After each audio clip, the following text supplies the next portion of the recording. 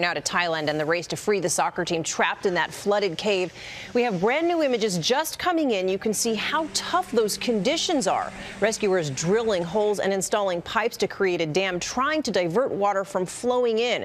ABC's James Longman is at the cave entrance. And James, an official is now saying they may take the boys out in stages. That's right, Cecilia. The local Thai governor here saying that they want to be 100% sure that the kids are 100% fit before they try to bring any of them out. And a member of our team actually has just spoken to one of the divers who says that what they might do is try to make bigger holes inside the cave to prevent the boys from having to ever put their head under the water. They do not want to force them to dive. It is just too dangerous. Rescuers moving quickly this morning, bringing air tanks, wetsuits and dozens of life jackets to that stranded soccer team before the impending monsoon moves in. Inside, video showing divers holding against dangerously strong currents. The team's putting in ropes to create a guide for the boys to follow through the labyrinth of caverns.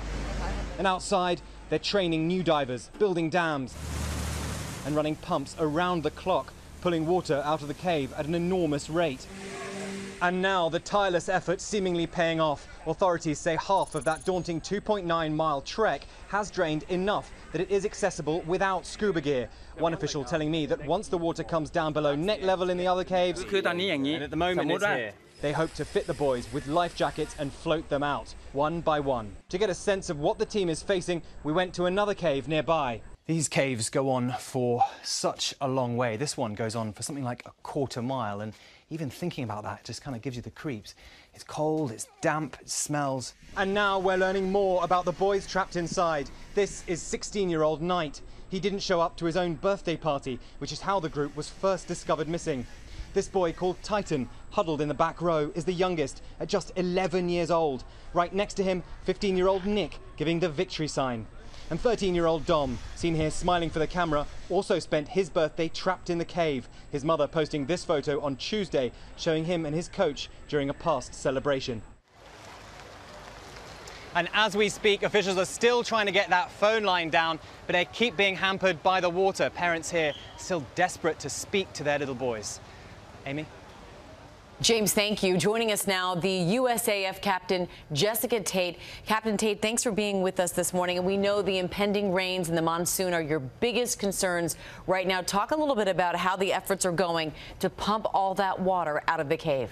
The conditions are very ever-changing and very treacherous.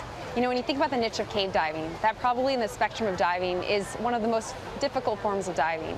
You also have the environmental conditions, conditions of the children that to consider, as well as the weather. All these factors are going into the decision-making process, and as we participate in this Thai-led multinational search and rescue operation. And as you look at your options, Captain Tate, I understand that the best plan right now may be to actually float the boys out of that cave using life jackets. Are you optimistic about this plan?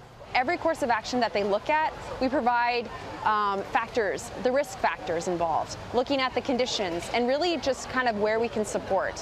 Whatever decisions made on how to best extract the children in the safest way possible, we're going to be here and back our Thai partners on that. Yeah, and we've seen some of the videos of the boys. They appear to be doing well. Do you have any updates on their conditions, how they're doing? You have everyone working together here around the clock. Putting all their best ideas forth, looking at all the different considerations when it comes to the rain, when it comes to, you know, cave diving and the treacherous conditions there. Everything's going into it, but we're fully supportive and working together. I know those families are there waiting for any word about their potential plan out of that cave. Jessica Tate, Captain Tate, thank you so much for being with us this morning. Thank you, ma'am. Hi, everyone. George Stephanopoulos here. Thanks for checking out the ABC News YouTube channel. If you'd like to get more videos, show highlights, and watch live event coverage, click on the right over here to subscribe to our channel. And don't forget to download the ABC News app for breaking news alerts. Thanks for watching.